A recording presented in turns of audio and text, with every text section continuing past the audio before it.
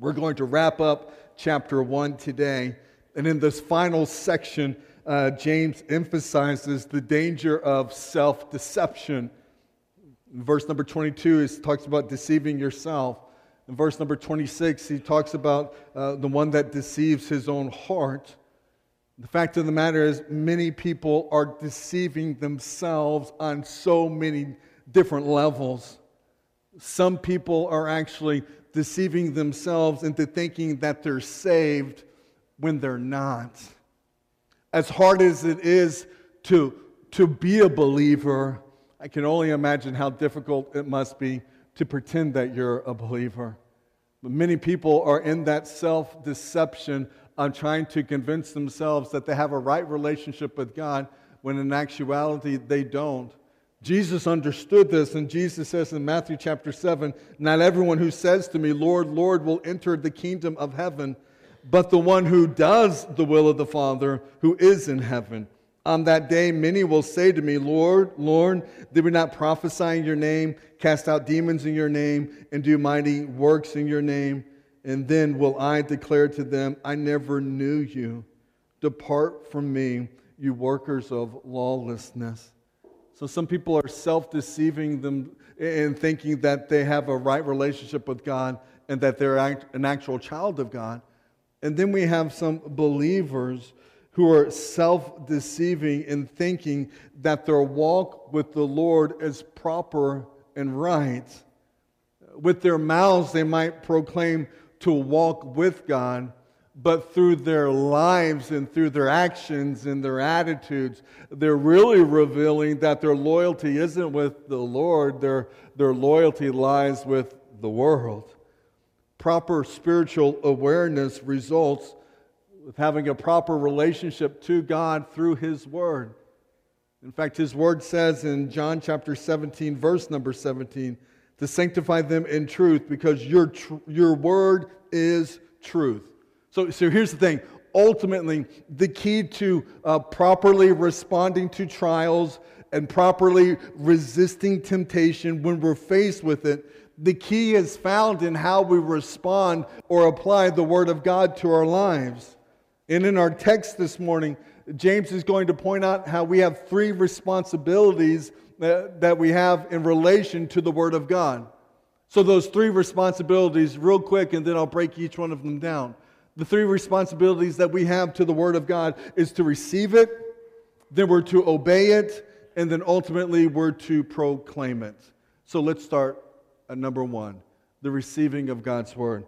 James chapter 1, verse number 19 says, "Know this, my beloved brothers, let every person be quick to hear, slow to speak, slow to anger, for the anger of man does not produce the righteousness of God. Therefore, put away all filthiness and rampant wickedness, and receive with meekness the implanted word, which is able to save your souls." Say that the Word of God cannot work in our lives unless we receive it in the right way. Elsewhere, Jesus says in Mark chapter 4, verse number 24, Jesus says to pay attention to what you hear. And then he says in Luke chapter 8, verse number 18, he says to pay careful attention into how you hear. So how you hear is just as important as to what you hear. And so too many people are in the tragic condition in which Jesus said in Matthew chapter 13, verse number 13, he says, "This is why I speak to them in parables, because seeing they do not see, and hearing they do not hear, nor do they understand." Which means that it is possible you might attend Bible studies consistently, you might attend church services weekly, but never grow in Christ-like maturity. And if you're attending church regularly, participating in Bible studies, consistently, and you're not growing in your faith and understanding and your character in Christ, then who's to blame? I mean, is it the teacher and the preacher's responsibility? Is it their problem? Maybe. But perhaps to a greater extent, the person that's to blame is the one that's listening. It was the author of Hebrews, when he was writing to warn about apostasy, he said, about this we have much to say. So he had a lot to say about warning against apostasy. He says, about this we have much to say, and it is hard to explain. And then he says, since you become dull to hearing. In other words, he has so much more to say and so much more to explain, but it was impossible because the people had grown dull to hearing. So the question becomes, then how can we avoid being dull of hearing? What can we do in order that we might properly receive the implanted Word of God into our lives? And so, thankfully, James answers that question for us. First of all, we need to be quick to hear. We must be quick to hear. Back to verse number 19. James is writing, he says, know this, my brothers, let every person be quick to hear, slow to speak, slow to anger. And so in Matthew chapter 13, verse number 9, Jesus says, he who has ears, let him hear. See, just because you can hear me doesn't mean you're listening. There's a distinct difference between the two. You might hear my voice, you might hear the words, but it doesn't mean that you're listening to my voice or listening to the words. Romans chapter 10, verse number 17 is where Paul writes, so faith comes from hearing, and hearing through the word of Christ. So just as the servant is quick to hear his master's voice, or just as a new mother is quick to hear and respond to their infant child's cry, so too should believers be quick to hear from the Word of God, so that we might receive it into our lives. So not only are we supposed to be quick to hear God's Word in our lives, we also need to be slow to speak. I mean, you've heard it said, we have two ears and one mouth, so maybe that gives an indication we should listen twice as much as we speak. We should at least listen a lot more than we talk. And too many times, when it comes to hearing God's Word being spoken into our lives, we have a tendency to resist it or even argue with it or argue against God's Word. It says in Proverbs chapter 10, verse number 19, when words are many, transgression is not lacking, but whoever restrains his lips is prudent. Man, I'd write that one down. Proverbs 10, verse number 19. When words are many, transgression is not lacking, but whoever restrains his lips is prudent. So we should be quick to hear, slow to speak, and then the third key is for us to be slow to anger. Slow to anger. Which means anger at what? We don't need to get angry at God nor at God's Word just because when we hear it or when we read it and study it, we don't like what it has to say. And so we don't get angry at God or His Word. Proverbs 14, verse number 29 says, whoever is slow to anger has great understanding, but he who has a hasty temper exalts folly. If you want to see the inverse of all of these actions played out in Scripture, you need to look no further than the Apostle Peter. I mean, he himself was slow to hear, quick to speak, and quick to anger. So much so that on the night that Jesus was betrayed, he literally almost killed an individual because he was slow to speak and slow to hear, quick to speak, and quick to become angry. I mean, he almost chopped off a dude's head because he wouldn't do the right thing or receive God's Word in the right way. Now, before I go further, I understand that there is a proper way to respond to sin, and there's a proper way to have anger in life, but that anger is against sin. I know that in Ephesians chapter 4, verse number 26, it says to be angry and do not sin, and do not let the sun go down on your anger. And if we love the Lord with all of our heart, mind, soul, and strength, and we're committed to following Him and becoming like a representation of Jesus Christ in this world, then we also know that we must hate sin. We must hate it. We must despise and loathe sin. Psalm chapter 97, Verse number 10 says, "O you who love the Lord, hate evil. He preserves the lives of his saints. He delivers them from the hand of the wicked." And then here in verse number 20, we see that the anger of man does not produce the righteousness of God. So in order for us to properly receive the implanted Word of God into our lives, we have to have the right attitude. And the right attitude, or the proper attitude that we're supposed to have, is given to us in the text. We're supposed to receive God's Word with meekness, is what it says. It says in verse 21, "Put away all filthiness and the rampant wickedness, and receive with meekness the implanted Word, which is able to save your souls." So we're to receive the Word of God with meekness. And when we receive the Word of God with meekness, that means we hear it, we accept it, we don't argue with it, we don't argue about it. So we hear it, we accept it without arguing about it, and then we allow it to change who we are and what we do. That's the way to honor the Word of God.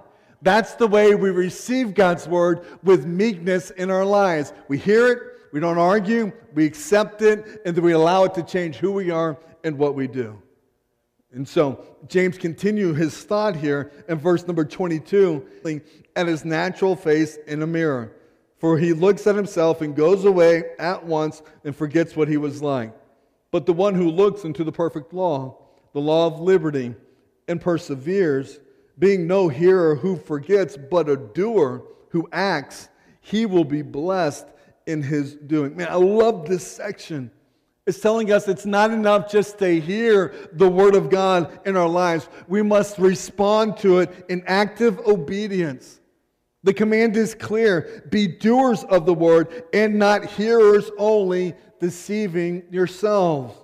That verb that's used, deceiving, is found in the New Testament only 2 places. It's found here, and it's found in Colossians chapter 2, verse number 4. And that word, when it's translated, it means to cheat or to deceive yourself because of false reasoning or false thinking. And so the deception comes when we begin to think that we've done everything that is necessary simply by listening to God's Word. Well, that's not enough. It's not enough to hear it. We've got to take what we've heard and apply it to our lives and do it. And the blessing comes in the doing. The sad tragedy is the fact that too many believers mark their Bibles, but their Bibles never mark their lives. Is that you? Is it changing who you are and what you do for the honor and for the glory of God? If you think that you're spiritual and you're doing what's right simply by listening to the Word of God, then you're only deceiving yourself. Because listening is not enough. And to drive home the importance of this matter of obedience, James compares the Word of God to a mirror of all things. But what's awesome is that if you're familiar with Scripture at all, then you know that he's exactly right when he compares it to a mirror. Because it doesn't take long of looking into God's Word, then we begin to truly see who we are and what we need. We got to understand that there's different ways that you can look at a mirror. And James addresses both of those. Look at verse number 23. For if anyone is a hearer of the Word and not a doer, he is like a man who looks intently at his natural face in a mirror. For he looks at himself and he goes away at once and forgets what he was like. We call this first one, the negative example, is that of the forgetful glancer. The one that takes the forgetful glance at God's Word. We depend on mirrors in life to tell us what's wrong with us, right? I'm sure many of us had looked in the mirror at some point this morning in your preparation of coming out in public. At least you appear as though you have, right? And so we depend on that mirror to tell us what needs to be corrected, what needs to be fixed, what kind of thing that we can do or adjust so that we look the right way. Well, let me ask you, What good is it, or what would you think of an individual that would go to a mirror to find out what is wrong with themselves, see the problem, and then walk away from the mirror and then not make any corrections based upon what they saw in that mirror? I mean, if you're not going to make the correction, then there's no point in looking in the mirror. Looking in the mirror only works if it leads to action. If it doesn't lead to action, then it's useless. Hang with me here on this next one, because some of you might shut down. Don't shut down. Hear me out. Hear me out. Many sincere believers are in the daily routine of reading their Bibles, and they read their Bibles every single day. But for many, my fear is that it has become simply a religious exercise. And you're reading the Word of God, and you're not allowing it to change or transform who you are. And for many people, their conscience would bother them if they didn't have their daily reading. If they didn't spend their 5 or 10 minutes a day reading their Bible, their conscience would bother them. When in actuality, I think perhaps their conscience should be bothering them because they're reading the Bible in such a careless manner. And so the Bible isn't to be read like it's a newspaper story. It's not to be read like it's a novel. We read the Bible so we can discover truths about God. We can understand who we are in relation to God, and we can make the appropriate corrections in our lives based upon what God's Word has to say to us. And a casual reading of the Bible is never going to reveal our deepest needs. The Word of God, like a mirror, it does its work when we look into it and we allow it to tell us the truth about ourselves. And then once we look in it and we discover the truths about ourselves, then what happens next is completely on us. It's completely on us. Are we going to correct the problem? Or are you going to ignore them? Are you going to act on the Word of God? Or are you going to continue to act and do your own thing in your own way? What does the Word of God reveal to you about you? Have you thought about that? Have you looked at it recently and says, God, what is your Word saying to me or about me? And if you'll do that, you'll discover maybe His Word is telling you that your prayer life is not what it ought to be. I mean, is His Word telling you that the bitterness and the anger and the resentment that you're holding towards another person isn't cute, isn't funny, isn't excusable? It's sin. It's sin that needs to be addressed and corrected. Is He showing you how your unforgiveness towards another person is in direct rebellion against God? I mean, what are you seeing about yourselves as you're reading through His Word? And when you discover something that needs to be corrected, something that needs to be changed, what are you going to do? How are you going to respond? Are you going to take action, or are you going to walk away from it and refuse to make any changes in your life?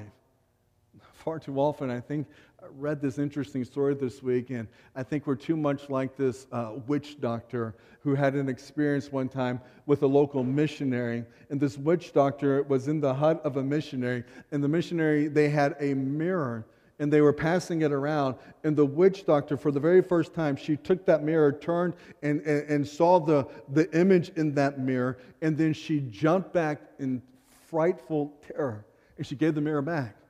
And as soon as she gave the mirror back, she began to bargain with the missionaries so that she could take ownership of that mirror.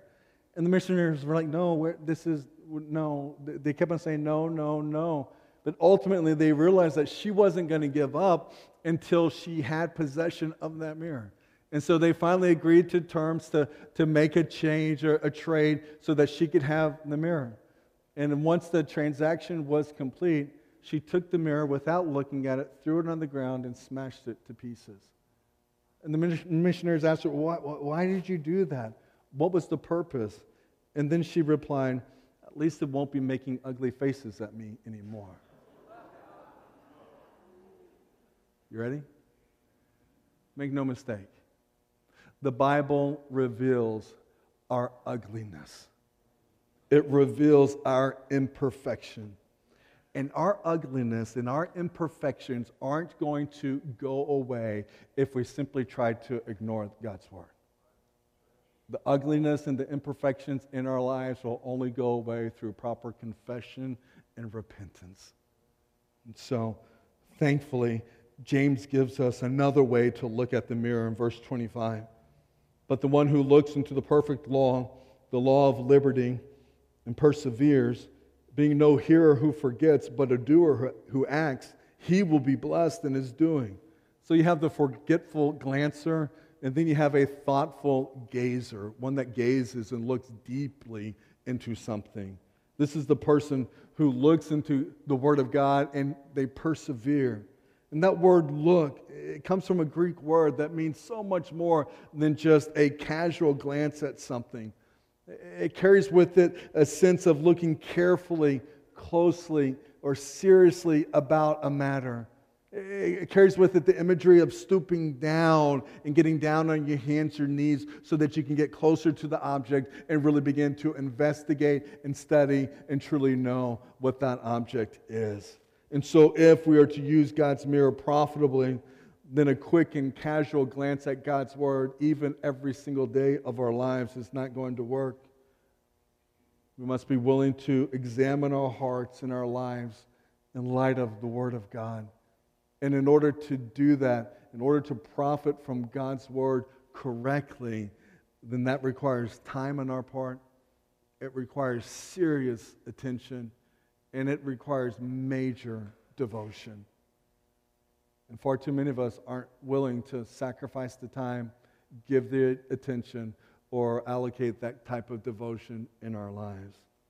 I love how James refers to God's Word as the perfect law of liberty. It's perfect because it was given to us by God Himself. And God, who is perfect, cannot give to us anything that is not perfect. So it is perfect. It is God's law because it's been given to us by God, and it's given to us by God for the express purpose of guiding and regulating our lives. So it is the perfect law. And not only that, it's the law of liberty, because His Word gives freedom to those who will subject themselves to it. How beautiful is God's perfect law of liberty, and how blessed we are to have a mirror that will show us the truth about ourselves. If we would only realize to a greater degree of what we possess in the Word of God, then we would find ourselves looking more intently into His Word, into the law that gives liberty. Perhaps one of the reasons why we glance into the Word instead of gazing into it is because, like the witch doctor, we're afraid of what we might see. That we don't want to have to be confronted with the ugliness or the imperfections that are in our lives. Look at verse 25. I want you to understand that the blessing in our lives comes from the doing of God's Word, not the reading. In verse 25, it says, "But the one who looks into the perfect law, the law of liberty, and perseveres, being no hearer who forgets, but a doer who acts, he will be blessed in his doing." And this is an emphasis throughout the whole book of James. The emphasis is on the practice of God's Word in our lives. So our first responsibility is to receive the Word of God. Then we're to practice God's Word, because if we only hear God's Word and we don't practice it, then we're simply deceiving ourselves and we're not fooling God at all. So we're to hear God's Word, we're to practice the Word of God, and that leads to our third responsibility, and that is to proclaim it. Look at verse number 26. It says, "If anyone thinks he is religious and does not bridle his tongue, but deceives his heart, this person's religion is worthless. Religion that is pure and undefiled before God the Father is this: to visit orphans and widows in their affliction, and to keep oneself unstained from the world." Now, that phrase, the world, what that simply means is that those that are outside of God. It's the unholy alliance with the adversaries, not the proper alliance with God. And then that word religion there is talking about our outward practice, the things that we do. It's used in only 3 places in all of the New Testament, this particular term. It's used here in James chapter 1. You'll find it in Acts chapter 26 and again in Colossians chapter 2. So pure religion has nothing to do with ceremonies, rites, rituals. It has nothing to do with the type of music that's played or the songs that are sung. Pure religion means practicing the Word of God and proclaiming it to other people.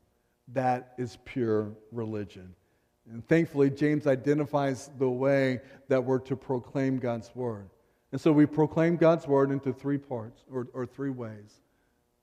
We proclaim it through our speech, through our service, and then by our separation.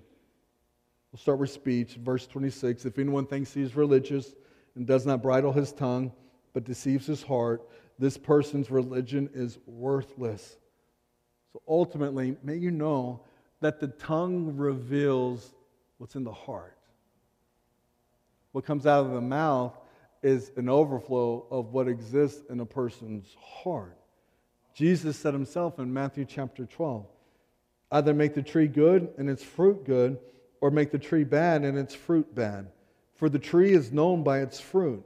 You brood of vipers, how can you speak good when you are evil? Then he says, for out of the abundance of the heart, the mouth speaks. Often says, you heard the phrase, their words betrayed them or something like that. Your words don't betray you. Your words reveal what's truly in your heart. It's out of the abundance of the heart that your mouth speaks. Now, to be clear, both James and Jesus, in fact, they're not talking about the believer who occasionally messes up with their speaking. No, they're talking about someone that's consistently demonstrating that through their words. And so do your words consistently reveal your loyalty and allegiance to God? Or do your words reveal that there is a darkness that's not been dealt with in your heart? James is going to further develop this thought by the time we get to chapter 3. It's interesting, I was reading a little bit about John Wesley this past week. And I was reading this one story about how John Wesley was once confronted by a very bitter and angry woman one day. And the woman came up to him to complain to him and said, quite frankly, I don't like your bow tie. The strings are too long. So what do you do with that? To which John Wesley went and found and secured himself a pair of scissors. And he goes back to the woman and he said, "Madam, would you please go ahead and, since my bow tie is an offense to you, would you go ahead and trim it to your liking?" And she does. She trims up his bow ties and he gets the scissors back. And he said, "Well, thank you, madam. By the way, your tongue is an offense to me. Would you please stick it out so I can trim it off?"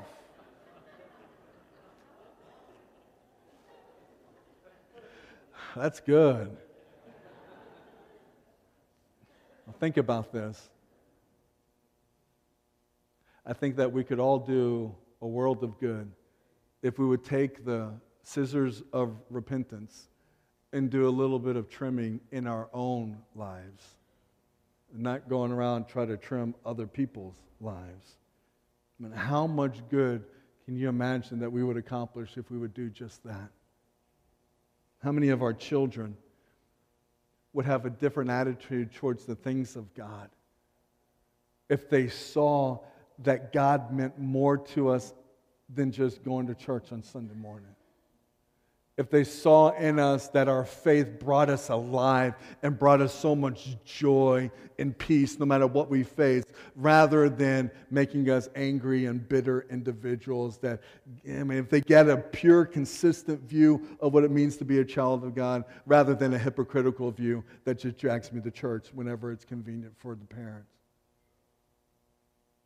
How many of our friends would be much more convinced of the reality of our faith if our words were praising God rather than filled with profanity towards other people.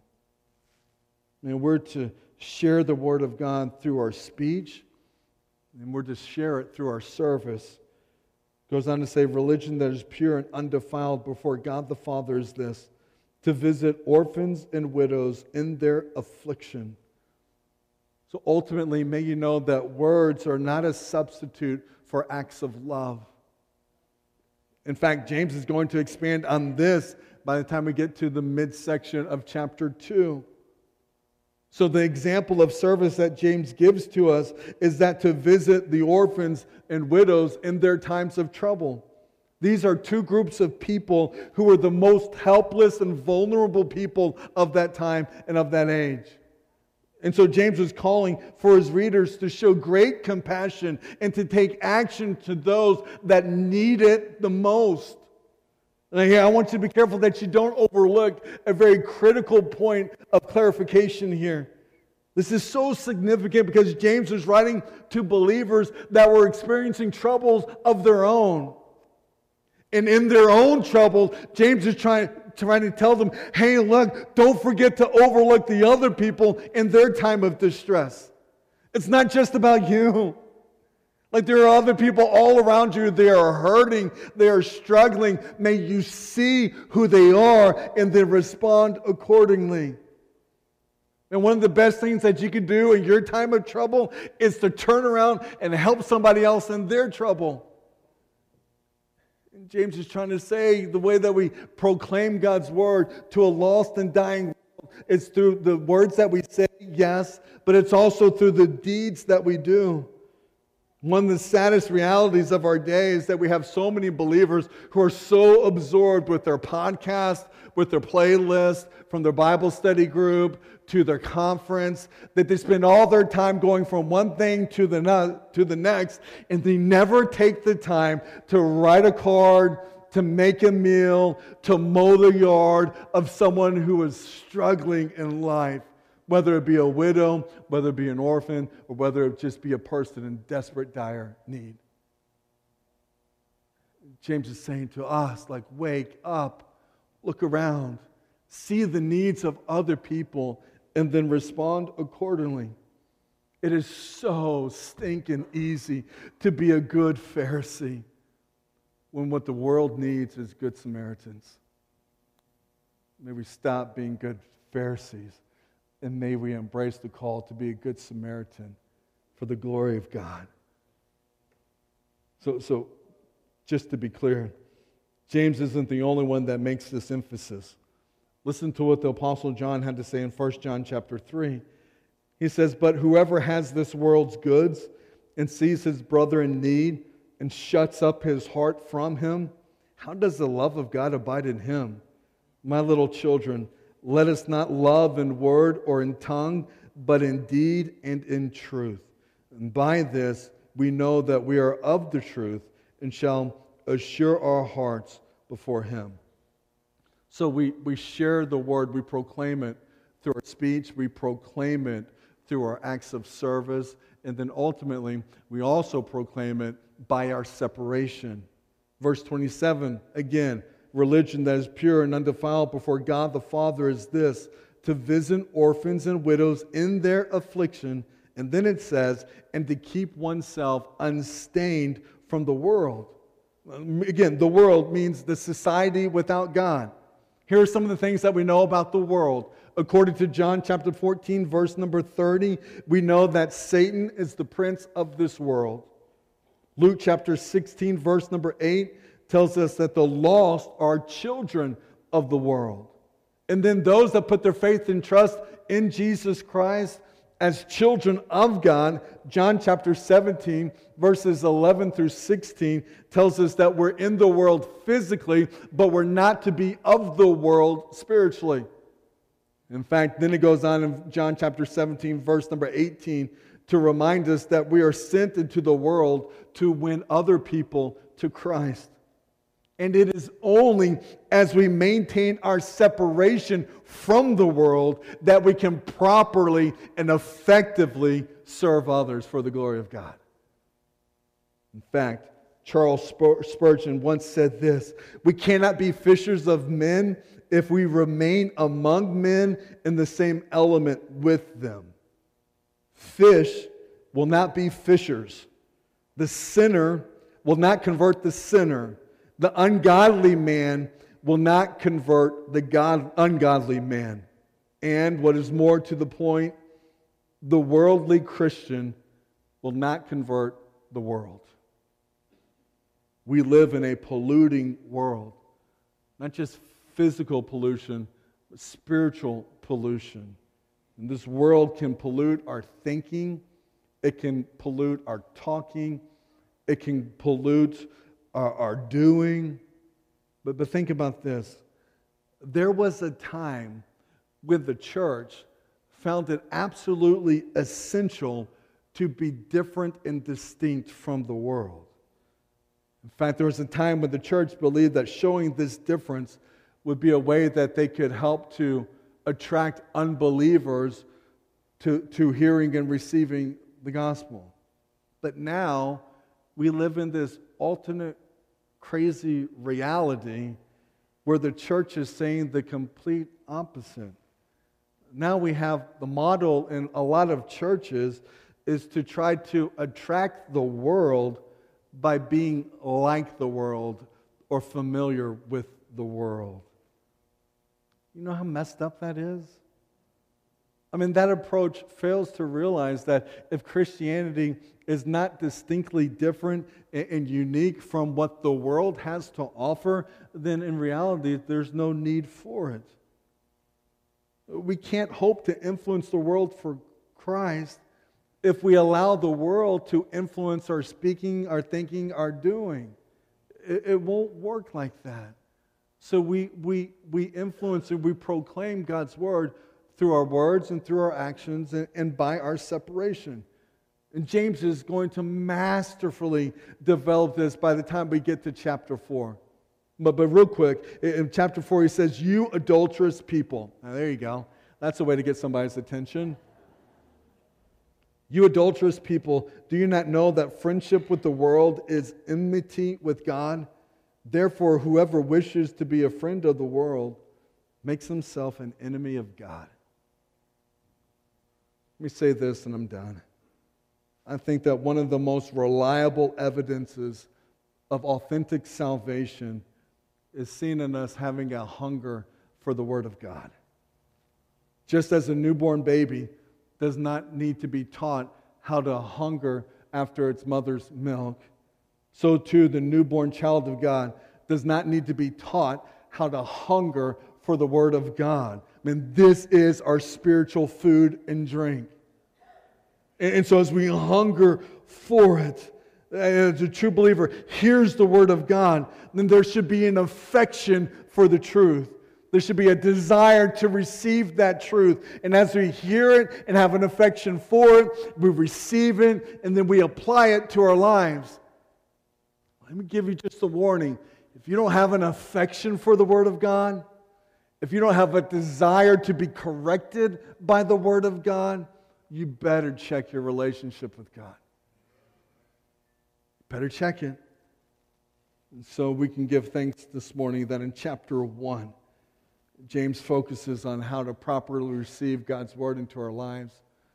And he also tells us not just how to receive it, but how to respond to it.